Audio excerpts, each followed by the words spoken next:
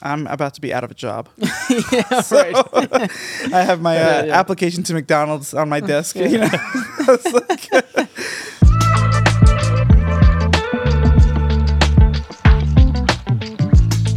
Last week, my Facebook news feed suggested to me an article. It's actually an old article from January 2020, so about 3 years old, but it seems very relevant. It was from Vox, and it was about robot priests. The title of the article is "Robot Priests Can Bless You, Advise You, and Even Perform Funerals for You Now." I think that's the title, actually. I think it's actually somewhere else. But it was talking about this new priest robot named Mindar that's in use in a temple in Japan. And the article kind of goes on to describe the ways in which this robot's being used, but more generally the way AI and robotics might be used in all religions, and how some seem to be more accepting now, or it seems like there's more compatibility with Eastern religions with AI and robotics as opposed to Western Abrahamic religions. Seem to be a little bit either less accepting or seems less compatible. Interesting. But there was definitely there was some things in here that I thought were worth discussing. Right away, one of the benefits, he says, to this new AI generated or AI powered robot is that it will never die. So it'll just keep updating and evolving. And with that, it will grow in wisdom. yeah, that phrase, "growing in wisdom." Yes. That's very interesting. I don't know, like the idea that a machine can grow in wisdom. Obviously that's connected to an idea that like these AI, these robots can take on a life of their own and then have a human-esque mind. It's only wisdom is very particular to man. Like animals don't possess wisdom, and so. Right. For a machine to grow in wisdom, they're implying that there's something transcendent in the robot. I don't know if that's Unless if they're suggesting that wisdom is what we use as a term for just computational capacity. well, right. It's like Yes. that's what Yeah. makes us different than the animals. So we have this special thing, which is like intelligence to the 10th power. We call that wisdom. Right. It's like, yeah, well, now the AI can have intelligence to the 100th power. Does it have wisdom? Well, right, exactly. And so wisdom is that's a term that's often misunderstood. I think it could be synonymous with knowledge. A person who is wise is smart. But wisdom, properly speaking, when we use it in a Christian framework, is seeing the bigger picture, right? Or seeing the particular as it relates to the whole. And so while computers, an AI can gather information from all over the web, and that's what, these things like ChatGPT and AI art is gathering, like the consciousness it's gathered in the within the internet, which is, it seems like everything.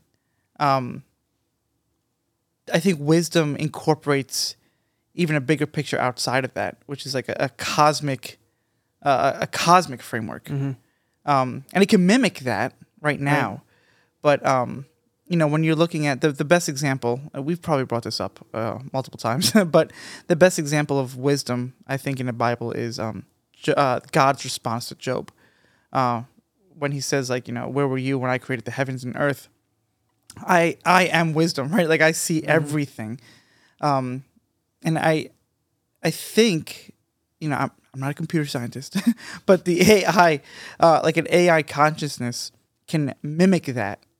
But I don't know, like, Right. It is different than actually being that consciousness that perceives all things and all things in its proper place as it relates to the whole. Right. So now I'll also say that while you guys read this article in a detached way, I'm about to be out of a job. Yeah, right. I have my Yeah. application to McDonald's on my desk. Yeah. I was like, oh, I can't get that stipend for a funeral now. Right. Well, Robot. Robots are gonna do that now. Replacing priests is a topic that we can get into a little bit later. Yeah. Because I think there's there's an interesting discussion to be had there. It's very peculiar. Yeah. Well, and in the article, it said that while someone might not be able to afford a priest for a funeral, the robot can do it. You know, Right. Yeah, for free or whatever. I'm like, well, yeah, there goes my jobs. For a significantly smaller stipend. Yes. I mean, Maybe we'll allow deacon robots, but I don't know if we can allow priest robots. basically the same thing. Yeah. So if you take a scholastic view of wisdom, it's a virtue of the intellect, right? It's one of the intellectual virtues. So a few things. One, robots don't have an intellect, Right. Technically, they don't have a mind or a soul, so they can't possess any sort of virtue. Right. Because virtue implies choice, right? Like a Right. free will and a weighing of different options. Yeah. But it can't do that. Right. And then there's also, at least for humans, wisdom is often grown through experience, Yep. often Yes. through suffering. So, but a robot can't do that either. Right. So I think, Matt, you're right. What we call wisdom is actually what they're saying. Wisdom is actually something else. Right. It's certainly not Yeah. like a Judeo-Christian. Because there is understanding. machine learning, and Sure. like machines do learn. Like even the like the robot that vacuums your rug. The roofie or yeah, Oofy yeah. or whatever it is. Yeah. No, the roof. the Roomba. Not Roomba, that. yeah. Rufio. Yeah, the Roomba. The Roomba. Like that's that it, yeah. learns from its mistakes, and that's how it actually navigates. It's very space, complicated. Yeah. Like the technology to go into that in order to machine learn and navigate. So it almost is mimicking something like experience and Yep. suffering, running into a wall, Yeah. Right. and then course correcting. But it's not the totality of the human version that we call wisdom. Yeah. Right. So there's something missing there. Yeah. Yeah. Now, this article also claimed, though, that essentially AI could develop free will. Is that what it was saying? It says it was speculating. This is from the article. It says some people believe AI will force a truly momentous change in theology, because if humans create intelligent machines with free will, we will eventually have to ask whether they have something functionally similar to a soul. So this is obviously looking forward to the future. Yeah. Saying like this is not where we're at now. So it's, I mean, you can even question the fact like, can this even happen? Just because like we're progressing towards this doesn't mean that it will definitely happen. But you know, let's just give the article the benefit of the doubt and say this is where it will. This is what it will come to. There's a couple of assumptions in here. One is that if something has free will, then it automatically has a soul.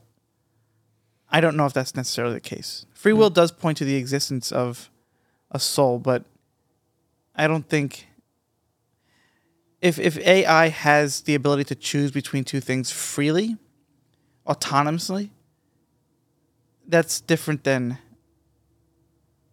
It's going to be different than how we define autonomous and freely. Like when we give a dog two options of a bowl to drink out of, we're not controlling it, Yeah. but we say that instinct is influencing its choice. Right. So it doesn't have free will. So, but then like when it gets to a higher point of like a really complicated computation from a computer that still behaves off of a pre-programmed like idea from a human. Is that the same as instinct, computational instinct? Yeah. Right. You know what I'm saying? Like, it's just Right. going to be, like, we're going to really Yeah. start, like, parsing out these words and terminologies once we expand Yeah. basic computational capacity. Then we're, like, in a new territory of having to redefine instinct, Right. redefine free will. And that's Yeah, what. we're gonna have to redefine free will because just because you have a choice of options, Yeah. and it can choose among the choices of options, Right. That's And it's not Not going to all be free will necessarily is. redefined, but more like re-clarify. Yes. Yeah. Instead of kind Yeah. of like resting on our laurels of being like, we kind of get what free will is. Like, okay, well, now we're really pushing the limit, and now we have to revisit exactly what we mean by Yeah, this. And I feel right. like someone like Peterson has done this as an aside with something like belief. It's like, do you know what you mean when you say you believe in God? Yeah. We've been Right. resting our laurels so much on just like, we generally know what that means. It's Yeah. like, no, this is what it really means. Right. So we're getting to that point with all these things, including AI. And free will. Of like, Yeah. we're going to have to define free will again. We're going Yeah. to have to define instinct and wisdom. Like, those are good things to revisit. Yeah. And I feel like that's really being pushed here. Right, and it's interesting how the article phrases it. It says AI will have something functionally similar to a soul, but just Right. because it functions in a way that a soul functions doesn't mean that it is right a soul. Like, and I'm thinking one of I think it was Augustine's argument for the existence of immaterial principles, and I guess he pointed to us the existence of a soul as well, is the ability for man to think abstractly. So he uses mathematics, saying like, the fact that we can think about how 1 + 1 = 2, for example. These are all abstract concepts, but we can think about them concretely, showing that there's something above us that's immaterial, that we perceive as real. But does that mean that a computer has a soul, or a calculator? Right. Just because a calculator can do these equations that are immaterial, doesn't necessarily mean that it now has a soul. Yeah. So because it functions similar, doesn't necessarily mean it Right. is that. Right. So Because the calculator, again, came first from the ingenuity of man. The ingenuity of man. Right. Right. Right. I think part of free will that's probably going to be missing from robots is use of the imagination. Because Yeah. certainly robots remember, in a sense. I mean, your computer probably remembers more than you do. Yeah. Certainly remembers all my passwords.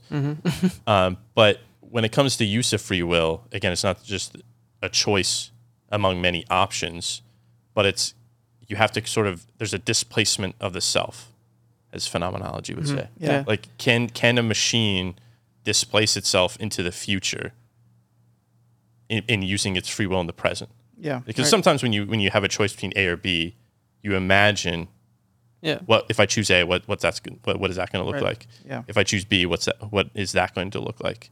But can a machine Right.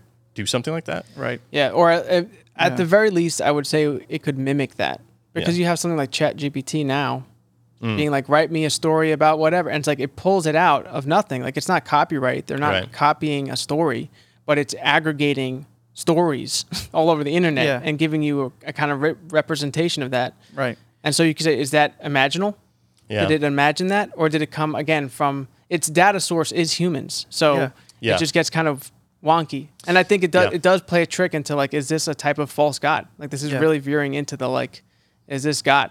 Or Yeah. not? Well, to some people. A lot of this very much gives the notion of paganism or Yeah. I should say idolatry. Yeah. I think somewhere in the article he said that some people will seek to join like an AI religion. It'll become an object of worship itself. It links to another article, which is the first church of artificial intelligence called the Way of the Future. Wow. And Jesus. in that they're talking about, well, we'll create a thing that is 1 billion times more intelligent than humans. And what is a thing that's 1 billion times more intelligent than humans? Well, it's got to be a god. Right. But if you got to go back to your Thomistic principles and back in the Summa Contra Gentilis. Always. If it's created, it can never be a god. Yeah, exactly. By definition. Right. Yeah. And if you can quantify how many times more is intelligent, then that means it's still not infinite. Right. Right. Right. But this is exactly what God condemns in the Old Testament and in the Psalms while he wrestles with the people of Israel is you're worshiping the created or you're worshiping the work of your hands. Yeah. They have eyes, but they cannot see. They have ears, but they cannot hear. Like that whole thing. Yeah. Yep.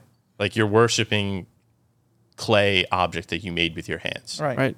So all of it, very much. It has a little bit of idolatry, but also a little bit of like kind of a Gnostic nature, a nature to it. Yeah. Yeah. About like what it Yeah. means to be human, transhumanism kind of Right. vibe. Well, and that's that's interesting that you bring up nature because that's an understanding of nature. I think is essential in distinguishing AI from human beings. Whereas we understand human nature to be rooted in finding its end in God, right? We were created for a very specific purpose, to find our resting place in God. And we use that through our intellect and free will, right? We're able to perceive the good, perceive what is good for us, and then choose that good freely. And then we can achieve our end. Now with an AI, like, can you just program it to whatever you want, I guess? And if you let it do its thing, is it actually on a course toward the good, capital G, God, right? What is AI's nature? I don't think we consider it human nature, and that goes back to the question of free will. Free will is to choose the good, and so there's a difference between, like you said, like the distinction between being autonomous and just choosing between red or blue, or actually choosing that which is good that will allow the thing to flourish with freedom. So the topic of nature is extremely important in this conversation. One thing I thought that was very interesting, pivoting a little bit, was that this the article opened saying that the context for this new technology, robot priest, is in Japan. I had a friend who lived in Japan for a number of years, and he said that the contrast of the country is really fascinating, and this is one of the reasons why I'm not a big traveler, but if I were to travel, Japan is one of the places I would like to go to, because you have the culture is very technologically advanced. You go to Tokyo, it's extremely clean, very efficient. The technology is just like at the center of their culture. But then, like on the outskirts, you have these like forested mountains, and it's extremely mystical and old and ancient in a beautiful way. Yeah. And the contrast there is like really stark. And the article mentioned that Japan is losing a little bit of that of their traditional mystical roots in Buddhism. And so in an effort to bring that back, they brought in these robot priests, which is interesting that they're turning to turning to technology. They're turning to their technology to try and reinvigorate their mysticism. Right. Right. But which just seems like they're starting from square one again. And like they're not really solving the problem of bringing back a sense of religion. If it's become so materialistic, they're losing that sense of spirituality. They're like, well, let's just... the answer must be more technology to get back to where we used to be, which I don't see that as a viable solution. Right. Just to more technology, more garments of skin now, just to almost, you're putting on a garment of skin to take off a garment of skin almost, you know? Right. So, it was really, I found that like very telling that the article opened up with Japan as its setting. Right. Because as a pattern, that's like what society always does. Like we're going towards adding more and more garment to skin per se, and then you thinking that the solution is just going to be adding more. Yeah. And so like the question of AI and intelligence and getting back to wisdom and such is really kind of a fractal of just everything we're going through all the time. Yeah. Of just how do we get back to the humanness, our human nature, and so it's kind of like a removal. Right. Well, that's one thing the article picked up on. The difference between perhaps why it's more acceptable in something like Buddhism, which isn't so much about God. Buddhism isn't so much about God. It's about Buddha's path, and that, in a sense, everything can be represented in the way of Buddha. Whereas there's a more strict division in Abrahamic religions, Christianity and Judaism in particular, I think he cites. But one of the main elements of the practice of religion is intentionality. So going back to free will, but also I think this goes to what you said. It's about human nature. Yeah. Like religion involves humanity. It's particularly, I'd say, the Abrahamic religions are a revelation about what it means to be human. And can a machine step in there and replace that, or tell you how to be a human when it's not itself? Yeah. Yes. Again, the only thing it can do in theory is mimic a response already pre-programmed by humans or whatever, like it learned from humans, but never on its own. Well, one of the ways that things with souls, people have been characterized. And angels. And angels, fair, yeah. Come fair. on. No, is that phraseology, like the spark of the divine within people, right? Yeah. They have the spark of the divine, and saying like they have something immortal about them, and that's what humans have always done, is try to mimic the divine in creating technology and in their own advancements in art, and so even outside of AI, we see, and this is something we brought up before, in man creating art. He's kind of a semi-god, and right, in creating his own world, and he fills it with characters who are free in a sense, like they're out of his control in the way that they act like humans. And so that's not artificial intelligence strictly speaking, but man giving life, like a spark of the the divine into his creation. Yep. Has always been something that man has done. It's just lower resolution. Yeah, Like we're essentially arguing, like, does Aragorn have a soul? right. You know what I'm saying? It's like, but exactly. it's just very low resolution where it's like, obviously not, because it's in the book or whatever, Yeah. but this is just a higher order of that. right. Yeah, A creation of man. And it's so powerful that it's drawing our attention, and we're like, is this God? Right, And that's like the exactly. technology problem all the time. Right. Like when phones came out, it was like, oh my gosh, look at this computational power. I'm going to pay all my attention to this. That's Yeah. sacrificing to that. And like whereas- worshiping that Yeah, thing. exactly. Yeah. It's the same exact pattern. right. And the goal is not more phones. Right. the goal is less phone time. Yeah, And then you exactly. really, Another thing I thought was interesting in the article is that the author makes this distinction between like a Buddhistic philosophy, and he contrasts that with Judaism and and Islam. Is it? I think specifically, yeah. Abrahamic. Yeah, and so he says that the Abrahamic and Judaism religions are more metaphysically dualistic, mainly because he characterized Buddhism as not worship of a god, but going down a specific path, and all things can partake in this oneness, right?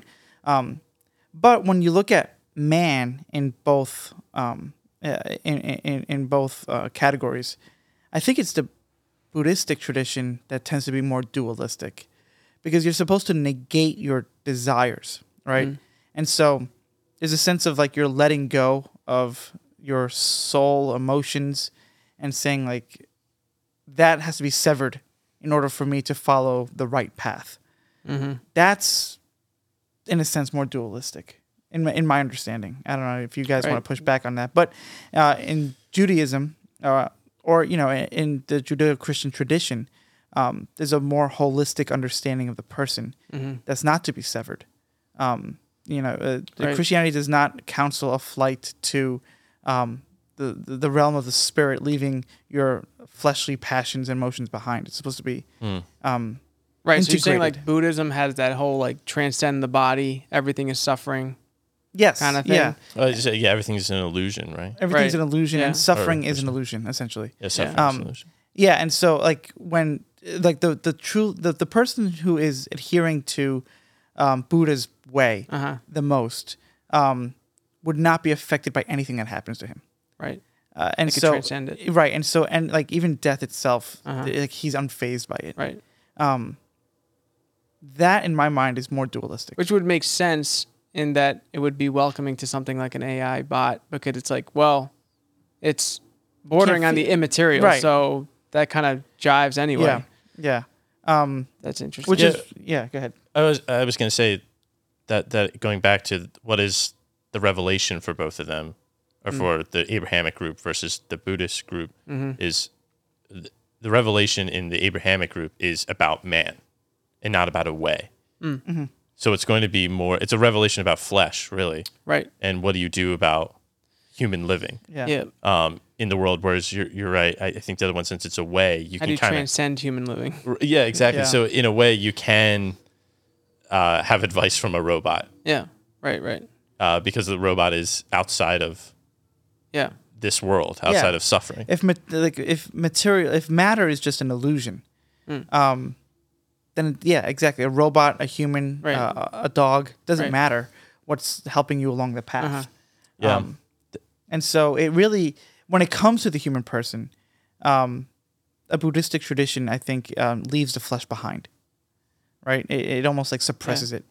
And it, if you were to actually embrace your passions or direct your passions, direct your desires, that would be contra Buddhism. It should say no, leave your desires behind.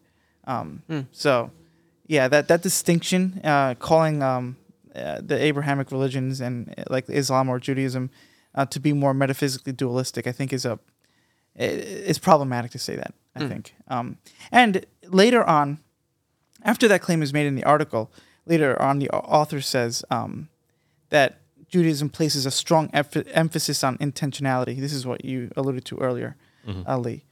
He says something machines don't possess.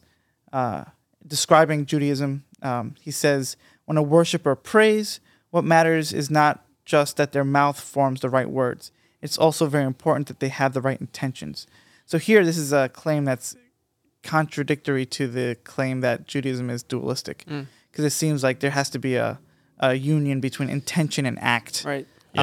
not just doing something while your soul is somewhere else or your heart is somewhere else. I think this is really starting to get the split between where it might be acceptable in Buddhism versus especially Christianity. I mean, you know about intention in the Mass. Yeah. It's like Right. you can't have a thing that doesn't possess intention perform sacred rites Yeah, exactly. in Christianity. Yep. Whereas if it's not performing sacred rites, then it might be okay. Yeah. I guess, I'll admit my ignorance of some of Buddhism, but I don't know if they have the same sort of sacramental ritual. Right. I don't know. Maybe they do. But if intentionality is any part of it, Right. you really can't have a robot do that. Right. Yeah, exactly. 'Cause that means you have free will. That means you possess a human soul. Right, right. It gets it's complicated. And so this is why, from a Christian perspective, a robot priest may be doing the actions of blessing, right? May have a stole, maybe reciting a psalm or saying the words of institution, whatever it might be. There is no intentionality that comes from the soul, from the heart of that thing.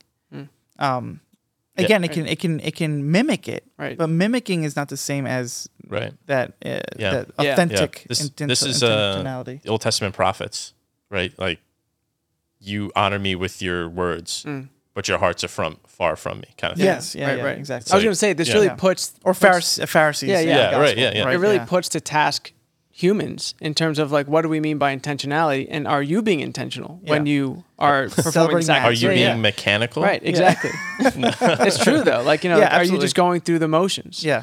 Like an automated response, or are you actually focusing? Right. And this is why it's so important that priests make an intention before Mass. So every time I celebrate Mass, I take a few minutes before Mass to form my intention. And it might be something as simple as I intend to celebrate the Mass in the way that the church prescribes. I intend to consecrate the bread that will be on the altar, the wine that is on the chalice, into the body and blood of Christ. Being specific with my intentions. Because as human beings, we can run automated lives. Yeah. And we can become mechanical in our practices in our lives. And at Mass, distractions happen. I might not be 100% intentional about what I'm doing in the moment, but if I preface my Mass with that intention, Right. that intention kind of undergirds the Mass in that moment.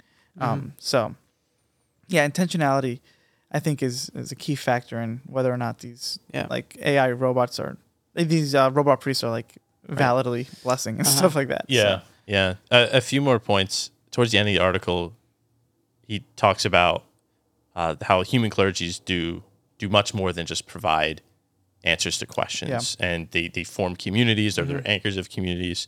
And there's even this kind of human contact element that the author notes is becoming endangered and is becoming a luxury. One thing about Christianity is its like elemental nature. You use water, wine, oil. You have to touch at certain points. I think about this documentary I saw on St. Francis Xavier. And at the end of the documentary, I guess it's a huge feast day in India, St. Francis Xavier. Okay, yeah. But there's this massive parade of people, and they're holding up his like glass coffin, parading him through his streets. Now, St. Francis Xavier died, I think, about 500 years ago. Yeah.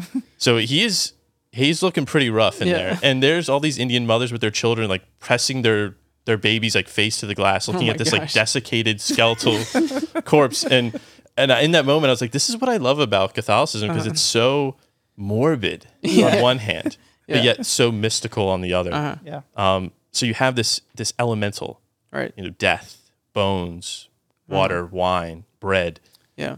that has to be contacted Yes. and touched. Right. Absolutely. Right. That a robot just Can't do. can't do. It can Yeah. pour the water, it can pour the wine, it can say the words, and even if you gave it, I don't know, like fleshy like hands over it, Right.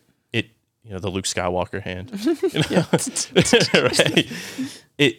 It still is fundamentally not human. Yeah. Right. It lacks the human nature. It lacks the intentionality. Right.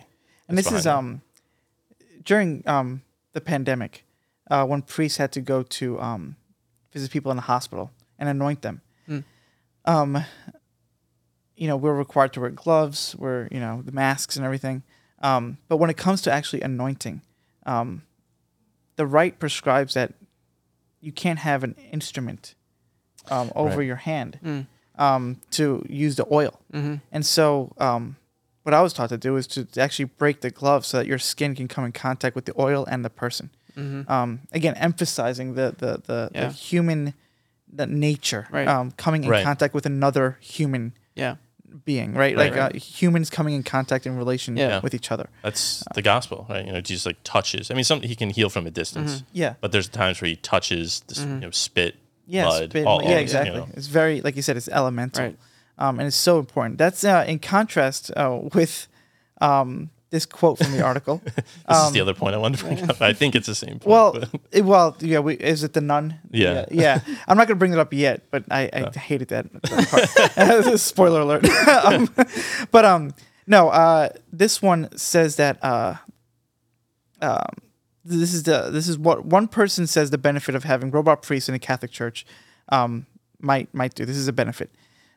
She writes, take the Catholic Church. It's very male, very patriarchal, and we have this whole sexual abuse crisis.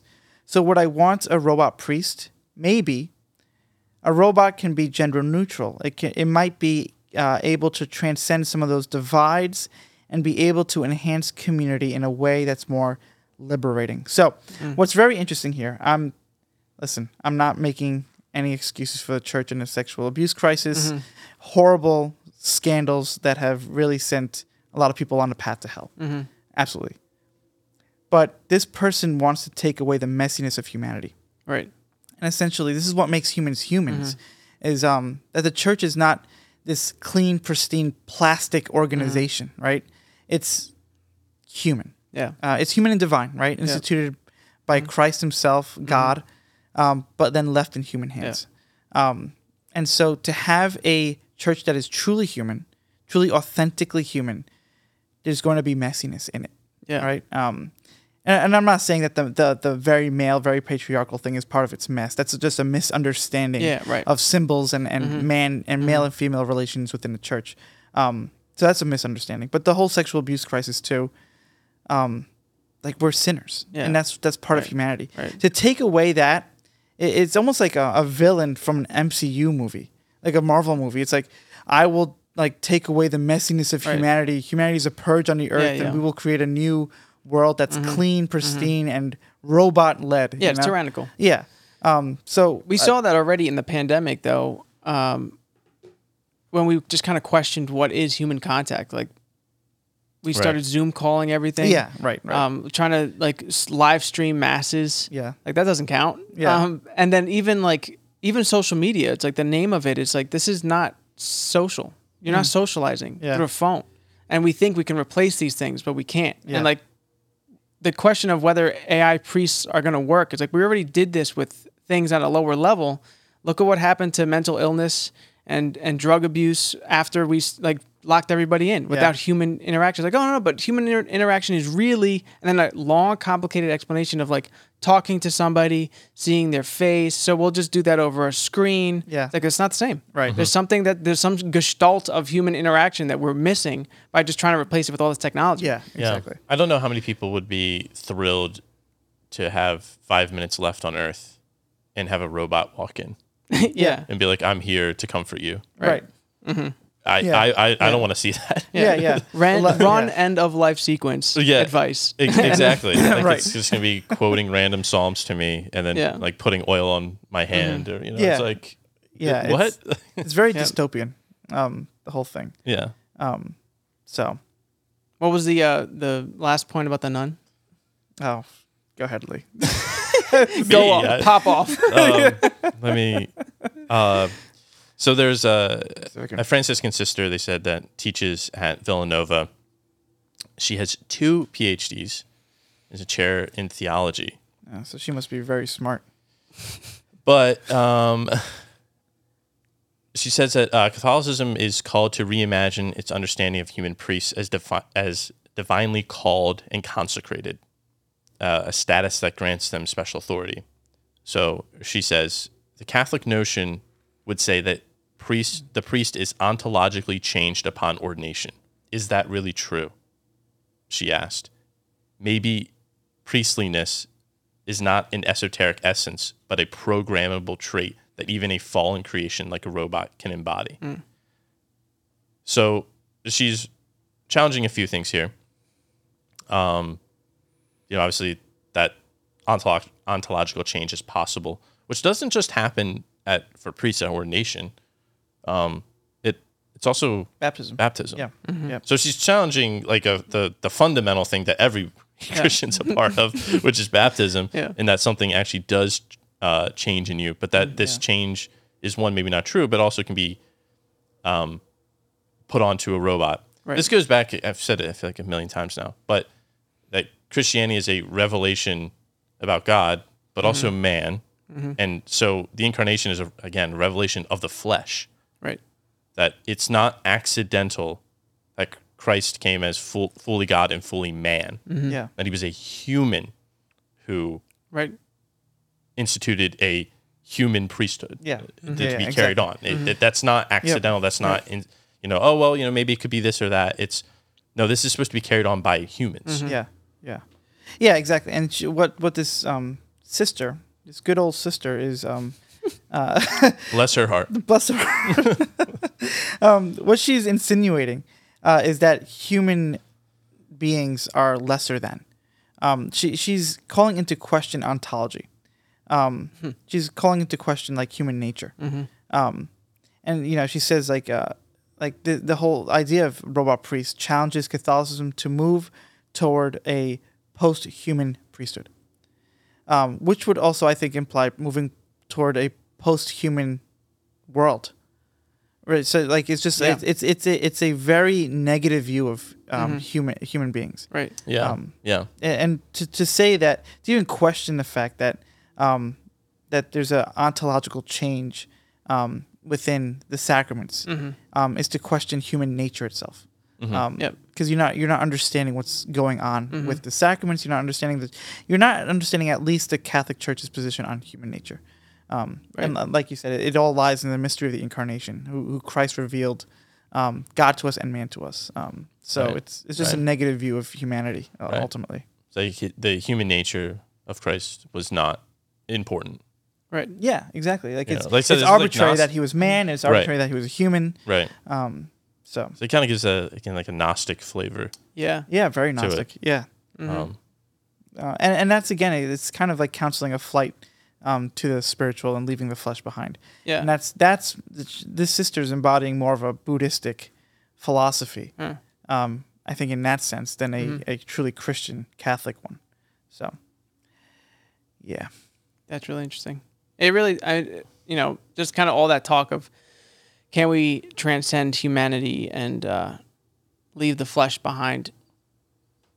Seems like it, like always, has the biggest toll on women, because they're the ones that are most biologically connected to their flesh, and that they reproduce humans. Connected to nature. Yeah, it's connected to Yeah. nature. So it's like there almost is like a masculine spirit that wants to just leave all that behind and leave the feminine behind, which is interesting because the feminine virtues of things like intuition and wisdom are the things in question here. Yeah. And our answer to that is masculine computation. Yeah. It's like, no, maybe masculine computation can get so large that it replaces feminine wisdom and intuition. It's like, no, you can never do that. Yeah. It's the same thing. You're trying to leave the flesh and you're with your masculinity and your, projection into space Yeah. and leaving the flesh behind. It's all that connectedness of the, masculine leaving the feminine. Yes. Yeah. I mean, that's another important point of Christian revelation is what was a very particular woman's role in this. Did Mary give birth to a Right. human? Yeah. Did she give birth to God? Did she give birth to both? Yep. That Christ came to earth through a woman becomes a very crucial question. Right. And again, is it a matter of just spirit or is it a matter of flesh? Do we still need women Right. for this project anymore? Do we still need women for priests Yeah. to give Right. birth to priests, or can we Right, just right. Yeah. program them? As you said, that's a really interesting point. A good place to stop, though. We have, what was the other thing you had, Lee? You had something on the Dark Triad, from Schellenberger, from his Twitter feed. We can get into that in the bonus episode. If you want to hear that conversation, it is basicallyrelated.com to sign up, and we'll see you next week.